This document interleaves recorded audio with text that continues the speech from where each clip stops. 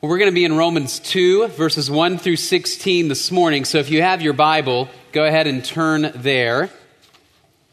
And while you're kind of getting there, let me ask this. How many engineering majors do we have in here this morning? All right, quite a few. I hear, all right, good. They're loud. They're all right. Well, I was an engineering major in college as well, but I have to confess, I was not a very good engineering major. I didn't always do great in my classes. I'd like to say that I tried really hard and just didn't always measure up. But unfortunately, the reality is I didn't always do my best. I was not yet at a stage in my life where I really valued my schoolwork as I should have. And so I didn't always do a great job. And so it wasn't uncommon for me to get a test back and to have kind of a low grade. In fact, a really low grade. For you 4.0 students, I don't mean like an 89 or something like that. I mean like a really genuinely low grade. But when I would get those tests back and see that low grade, I learned over time not to panic right away because of the curve. Right? Those of you who are engineering majors or in a particularly difficult discipline know that it's not uncommon for you to get a test back and you may have a low grade, but the highest grade in the class might be like a 65. And so your 55 suddenly turns into a solid B, and the 65 turns into 100, and everybody is happy, right? And so that happens all the time. And so I was grateful for the curve. I looked forward to the curve and was sad when it didn't happen. There were times that I would get that low grade and look over and see the person next to me with a 97 and think, there's going to be no curve, right? And that was a bad day. But as I've thought about that in subsequent years, I've thought there's something a little disturbing about that, isn't there? When we're training people who are going to be building airplanes or the buildings that we're standing in, you would hope for a higher success rate than 65%, right? You don't want to go into an airplane and have the pilot say, 65% of the time these work great, all right? It's the other 35% we're not sure about, right? Or have somebody put a pacemaker in your heart and say, yeah, 65% of the time your heart should beat, but other than that, you're okay, right? You don't want that. You want people to look for slightly higher standards. And ultimately, what we would hope for, although it may not be achievable, is an absolute standard of perfection. We would love it if engineers and doctors and architects and all of us would shoot for an absolute standard of perfection, because there is an absolute standard out there somewhere. But we tend to think often in terms of the curve. As long as I'm doing better than the guy next door or the company down the street or whatever it may be, I'm doing all right. We grade our lives on a curve. And many of us tend to view our spiritual life that way as well. We grade our spiritual life on a curve. And we think as long as I'm doing better than you, I'm okay. And so instead of looking at the absolute standard of God's righteousness, we look at ourselves and we make ourselves the standard. If you've been here as we've walked through Romans, the very first week, you'll remember Brian and Blake talked about the righteousness of God. And they talked about how righteousness in the book of Romans is essentially this idea of how do we meet God's standard of holiness, of perfection. Righteousness means to be right before God, to meet all the obligations that you and I have before God so that we are no longer condemned for our failure to meet His standard. That's righteousness. Now, when we get to Romans 2, what Paul addresses is the person who believes himself to be righteous because he's grading on a curve. And so he looks at other people and he says, I'm better than them, therefore I am righteous. And so this is the moralist or the self-righteous person. The self-righteous person is a couple of different people, I think, in the book of Romans. One would be the non-Christian who believes that he or she can earn his or her way to eternal life. So the person who says, I can do enough things, I can be good enough, I can obey God well enough that God will be pleased with me and I can earn His favor and He'll give me eternal life. That's a self-righteous person. There's another kind of self-righteous person, though, and that is the believer, the Christian, who looks at what he does and uses it as a standard to determine, am I going to let you in my little club or not? Am I going to view you as really one of us or not? And so the self-righteous person is the person maybe who came in this morning and you've got your Bible with you, and it's a big Bible. And it's got lots of stuff written in the margins, but then you look around and you see people without their Bibles, and that baffles you. How could these people come in here without their Bible? Right? Maybe you walked in and you looked over and you saw the way somebody else was dressed, and you thought, why would they dress that way to come into the church? I almost wore a tie this morning. I'm better. Maybe you walked in and you saw someone else's kids and looked like they were going crazy, and you thought, I know my kids aren't perfect, but at least I don't let them do that. Right? That's the self-righteous person. Or you listened to Brian's talk last week about sexual sin, and you thought, yeah, I've got my struggles, got my challenges, but I'm all right because I don't do what those people do. And so we measure our relationship with God in terms of the things we do or do not do, and in terms of how we compare to other people. That's the person that Paul addresses. And my guess is that at different times, every single person in this room is that self-righteous person. Some of you are even proud of yourselves because you think you're not self-righteous. Right? You're listening to this and you're thinking, yeah, people are judgmental. People are intolerant, right? And that attitude creeps into our hearts.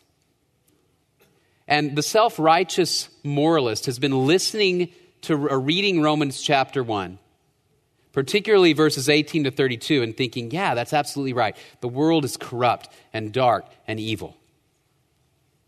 And then Paul's going to turn around and talk directly to that person in chapter 2. Just a quick refresher of the outline of Romans up to this point. You remember the introduction, verses 1 through 17. Paul introduces himself, talks about his mission as an ambassador of the gospel, and then verse 17 talks about 16 and 17, I'm not ashamed of the gospel, the good news of Jesus Christ, for it is the power of God unto salvation for everybody who believes.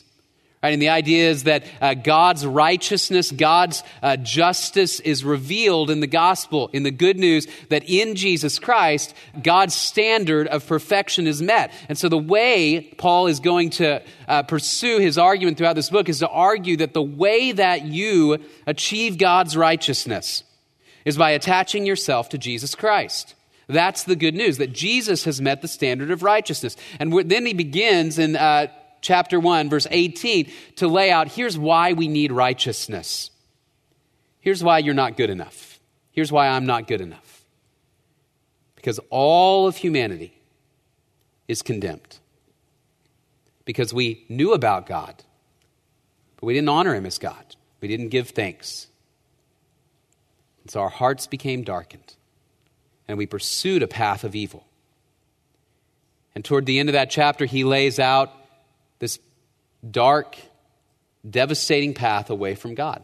These people are disobedient to their parents, they're slanderers, they're hateful, they're gossips, they're arrogant, they invent evil, they disobey their parents, they're untrustworthy. All of these things, and the moralist hears all of this and says, absolutely, Paul, you get them. And then he turns around here in chapter 2 and he condemns the moral man, the self-righteous man, the one who thinks he's got it all together. He says, you have no excuse either. And the problem with the moral person that we're going to see is this. He misunderstands, first of all, the nature of God's righteousness. And he minimizes the nature of his own sin. He either believes that because his sin is all inside his heart and he can hold it together internally, that he's okay, or he believes that his particular sins don't measure up as badly as somebody else's. And so he becomes this person who underestimates God's righteousness and minimizes his own sin. And Paul's going to condemn that person as well and say that person is in as much need of grace as the vilest sinner. So as we walk through this book, the question is, do you and I recognize our need for grace? Okay, so how does Paul approach his argument about the moral man, the condemnation of the moral man? Well, the first thing he says is this: the moralist minimizes his own sin. Verses 1 through 3. Therefore, you have no excuse, every one of you who passes judgment. For in that which you judge another, you condemn yourself. For you who judge practice the same things. And we know that the judgment of God rightly falls upon those who practice such things. But do you suppose this, O man, when you pass judgment on those who practice such things and do the same yourself, that you will escape the judgment of God? In other words, you look around and you create your standard and you say, I'm better than these people. And this is how someone gets into the club of the righteous. Paul says, you look around and you do that, and yet you practice the same things. Now, it may not literally be the exact same sins, but what Paul is getting at, I think, here is what Jesus got to in the Sermon on the Mount, is that sin originates in the heart, and then what we see externally is just an overflow of what is in the heart. And so the moral man can hold it together. He can look like he's doing everything right. He shows up in his church clothes. He's got his Bible. Everything's together. He manages to avoid what he considers kind of the big sins, but deep in his heart, he can be as sick and evil as the vilest sinner. And he minimizes that because he doesn't see that God's standard is absolute perfection. Remember, again, he grades on a curve. Some of you may have seen the old movie. It's 30 or 40 years old now. The original movie of Willy Wonka and the Chocolate Factory, the one that has Gene Wilder in it. And it's an interesting movie. And if you remember the storyline is Willy Wonka is kind of this eccentric chocolatier, and he has a factory that no one's ever able to go into. But he finally does a contest, and he allows 5 kids to go into his factory and take a tour. And except for Charlie, who's the main character, the protagonist of the story, except for Charlie, all the other kids are spoiled brats. They've got annoying habits, and they're irritating, and they're not good kids. And there's 2 kids who stood out in my mind in particular. One was Violet Beauregard. Violet is constantly chewing gum, blowing bubbles and spitting it out. And it's disgusting. She smacks her gum all the time. People don't want to be around her. The other kid who stood out was Veruca Salt, who is a spoiled brat. Her dad gives her anything she wants. She manipulates and begs and pleads into getting whatever she wants. She begs for an Oompa Loompa or whatever it may be, and her dad tries to accommodate her. And there's a great scene in the movie where everybody's sitting on this boat, and Violet is doing her thing with the gum. She's chewing the gum, smacking it, and everybody's kind of grossed out by it. And you hear Veruca from off screen say, chewing gum is a disgusting habit. And Willy Wonka says, yeah, but I can think of worse ones. And they pan over to Veruca, whose finger is halfway up her nose. Right, it's a beautiful picture of self-righteousness. You look around and you say, man, that is sick. That's disgusting. Your own finger's halfway up your nose, right? And you don't see it. Paul says, that's you, self-righteous person. You minimize your own sin. And that's where Jesus goes again in the Sermon on the Mount. He says, you've heard that you shouldn't commit adultery. I tell you, if you lust in your heart, you've already committed adultery in your heart. You've heard you shouldn't murder. If you hate your brother, you are a murderer. Because sin flows from your heart, and out of your heart you act. So Jesus internalizes the commands of the law to say nobody escapes God's judgment. The moralist is the one who thinks, man, what I do is not as bad as what you do. And I think it's every one of us. Years ago, I was sitting at lunch with a few of my friends, and I was frustrated with another person. We'll call him Bill. And I began to talk about Bill. And I talked about what I was frustrated with him about. He had asked me to do something. It was at the last minute. I thought it was inconsiderate. How could somebody lack respect for my time and my schedule like Bill, blah, blah, blah. And as I was talking, all of a sudden, I heard Bill come up and say, hey, how's it going? And he'd been standing behind me as I was gossiping about it. He walked away. He never gave a clue or indication that he knew what I was saying, although I'm sure he did. And one of my friends said, here's a tip. Next time you gossip, make sure the person's not standing behind you. Right? And what that did all of a sudden was it shone this light back into my own heart. Here I was condemning this other person for his lack of concern and consideration for me. And what was I doing? I was flaying him alive in front of somebody else. That's the self-righteous person. Just doesn't see it. Minimizes his or her own sin, thinking, yeah, I've got it together. In Matthew chapter 7, Jesus says this, "Why do you look at the speck that is in your brother's eye, but do not notice the log that is in your own eye? Or how can you say to your brother, 'Let me take the speck out of your eye,' and behold, the log is in your own eye?" And often this is quoted to say you should never judge anybody. And that's not actually what Jesus is saying when you read the context. Instead, what he's saying is this: when you judge, you have to judge according to the right standard. And the standard is not your own. The standard is God's.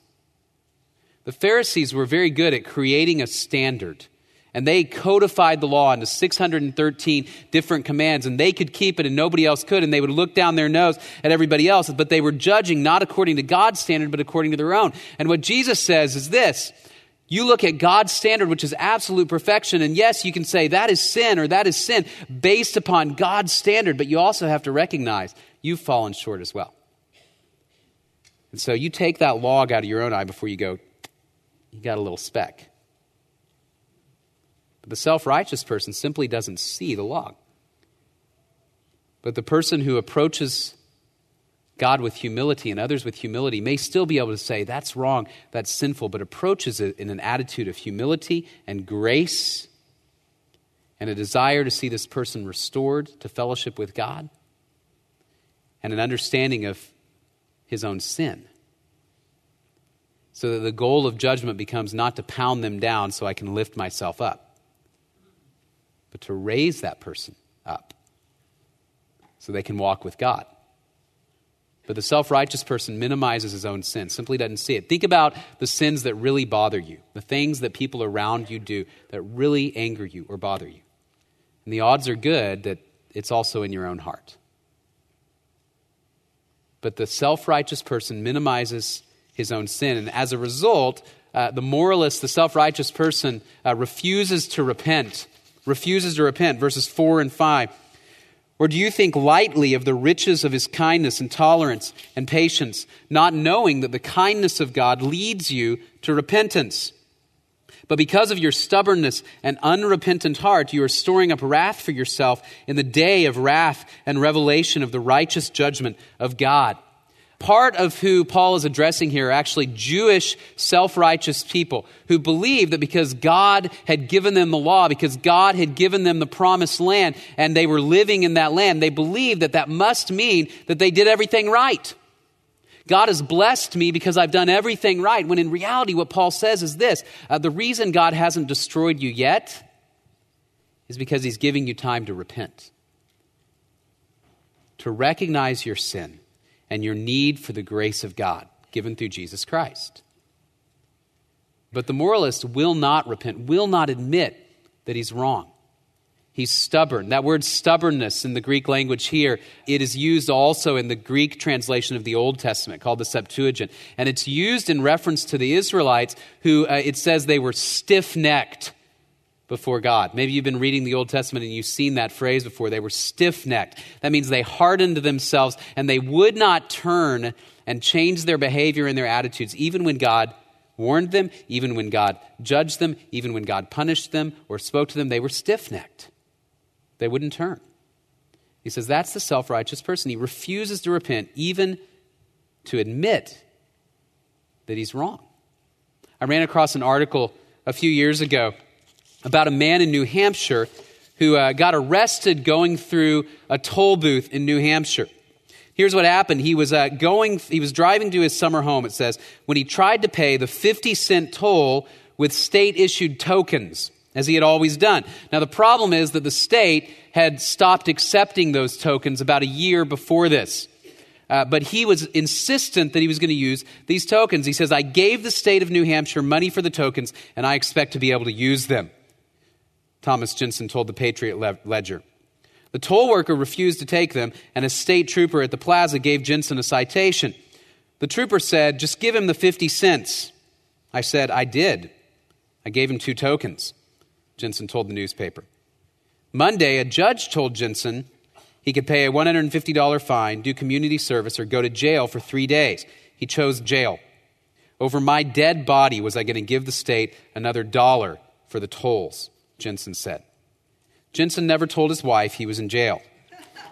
Beverly Jensen said she only found out when asked by a television news reporter. Now, I can't blame him, right? Would you want to make that call? I'm in jail. For what? I ran the toll booth. How much was it worth? 50 cents. I wouldn't want to make that call either. Right? Now, whether you think he's right or he's wrong, this is a classic example of being stiff-necked. He refuses to even admit that he might be a little bit wrong. And we've all known people like that, and we've all been people like that. You get into a discussion and you cannot even see how you might be just a little bit wrong. And that's the self-righteous person. He refuses to say, I'm in need of God's grace. I'm wrong. I'm in sin. And he will not repent from his sin in order to get God's grace. When Jesus was criticized for allowing the tax collectors and sinners come over and eat with him and eating with them, it was because the Pharisees themselves, like I said, they had a standard of righteousness that these people down here didn't meet, and they were not in the right club. And how dare this teacher, this man who proclaims that he represents God, how dare this man associate with them? Here's how Jesus responds to them in Matthew chapter 9. It's not those who are healthy who need a physician, but those who are sick. But go and learn what this means. I desire compassion and not sacrifice, for I did not come to call the righteous, but sinners. In other words, here's what he says. I didn't come to call the righteous, meaning the person who already thinks he's righteous, the self-righteous. I came to call the person who recognizes he's a sinner and is in need. The self-righteous will not accept or receive God's grace because he doesn't think he needs it. He thinks he's okay.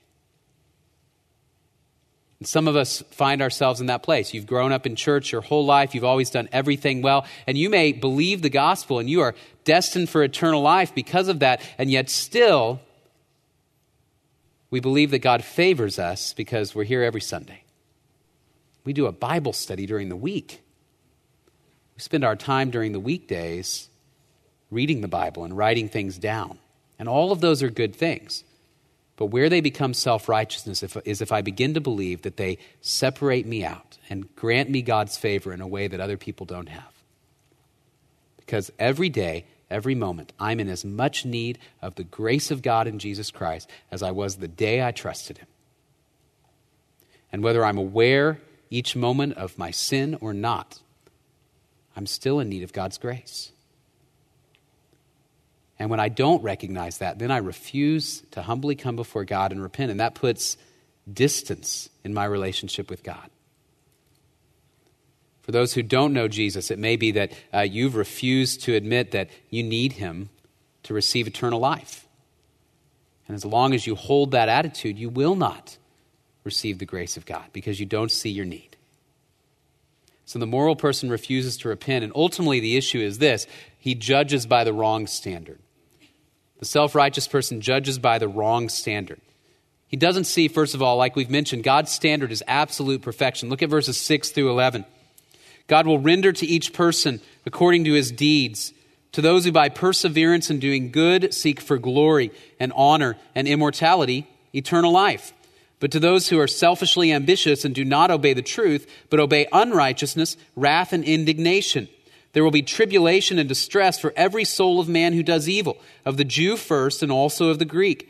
But glory and honor and peace to everyone who does good, to the Jew first and also to the Greek. For there is no partiality with God. Now you read that passage at first glance and it seems to be saying that you can get to heaven based on what you do or what you don't do, right? Those who persevere in seeking glory, honor, and immortality, God will give those people eternal life. But those who are wicked, God will judge and condemn. And so it seems to set up this standard of works-based righteousness. Now what's interesting is that is exactly what the passage does, but there's going to be a twist. All right, what Paul is doing is this. He's going back to the standard of the Old Testament law. And he's saying, all right, you go back to the law. You look at Deuteronomy 28 to 30. You look at Exodus 19 to 24, and God promises the people, if you will obey this, I will give you eternal life on the land I've promised you. Your enemies won't bug you. You'll be at peace with me. You'll be at peace with one another. I'll give you that life if you will obey this law. If you don't, you're going to be cursed. You're going to be kicked off the land. You're going to experience trouble and difficulty and persecution. And as you look at the history of the nation of Israel, what happens? They never obey the law like they're supposed to. They can't, it seems. So they get kicked off the land, and then God in his mercy and grace brings them back, and then they get kicked off again. God in his mercy and grace brings them back. And what Paul is saying is this, that, yeah, there is this standard. If you can persistently seek what is right in your heart, in your mind, with your body, God will reward you with eternal life. But guess what? Nobody's done that except one person, Jesus Christ. And the problem with the self-righteous person is he doesn't get that. He really thinks that I can do enough or not do enough in order to earn eternal life or in order to earn God's favor. And the implication here is, no, you absolutely can't, because in the context, Paul has condemned everybody. Nobody does this right. Even though, yeah, this is God's standard. If you could do it right, great. One of the restaurants that my family often goes to here in town, they've got one of those machines where there's the little claw and a bunch of stuffed animals down on the bottom. And every time we go there, my kids will ask if we can put some money in the machine and try to get one of these animals. And my immediate instinct is to say, why don't we just throw some money out the window, right? Because I've never succeeded, ever. I've tried. Theoretically, I could get one of those animals, I suppose, but I've never done it. I don't ever expect to. I've never seen anybody do it. I've had one person tell me they've done it at one point. In fact, after the first service, somebody said he has seen someone do it one time. But in my mind, it's an impossible goal, right? I don't ever expect to do it. Theoretically, it's possible, right? If the claw landed at just the right place at just the right time, if the animal was just loose enough and they hadn't shoved them all in there together where you couldn't get anything out, right? But practically speaking, it's not going to happen. That's what Paul says about the righteousness of God. Yeah, theoretically, if you could be perfect, God would reward you with eternal life. But guess what? You've already failed. It's too late. And so the only way to achieve God's righteousness is to attach yourself to the only one who did it, Jesus Christ. So the only way to meet God's standards is to be found in him, to believe in what he has done on your behalf, that he fulfilled God's righteousness, that he died to pay the penalty for your sin, for my sin, as a perfect sacrifice, and then he rose again and he defeated sin and death. So when I believe in him, I attach myself to him so that when I stand before God and I am judged by his absolute perfect standard, God judges me on the basis of the righteousness of Jesus Christ rather than on the basis of my own failure. And the self-righteous person doesn't see that, and so he judges by his own standard instead of by God's standard, and he refuses to repent, and he hangs on to this idea that I can make it right on my own. But you can't. And so God's standard is perfection, and we've all missed out on it. And so you and I are in need of grace, even as a Christian. The reason you stand here, the reason you have eternal life is because God has given you grace in Jesus Christ. That means you're no better than anybody else sitting in this room or anybody across town on the darkest street corner. What you have is the grace of God. And God's standard is absolute perfection. The other thing is that God's knowledge of us is absolute. Verses 12 through 16. For all who have sinned without the law will also perish without the law. All who have sinned under the law will be judged by the law. For it is not the hearers of the law who are just before God, but the doers of the law will be justified. For when Gentiles who do not have the law do instinctively the things of the law, these, not having the law, are a law to themselves, in that they show the work of the law written in their hearts, their conscience bearing witness, and their thoughts alternately accusing or else defending them, on the day when, according to my gospel, God will judge the secrets of men through Christ Jesus. All right, again, the self-righteous person doesn't see his own sin, and he's particularly addressing here, I think, a Jewish self-righteous person who says, I've got the law. God gave me the law because I'm better, and I do the law. And he says, no, you're still condemned because in your heart you do not fully adhere to the standards of God's righteousness. And the Gentile, how is he condemned, even though he doesn't have the law?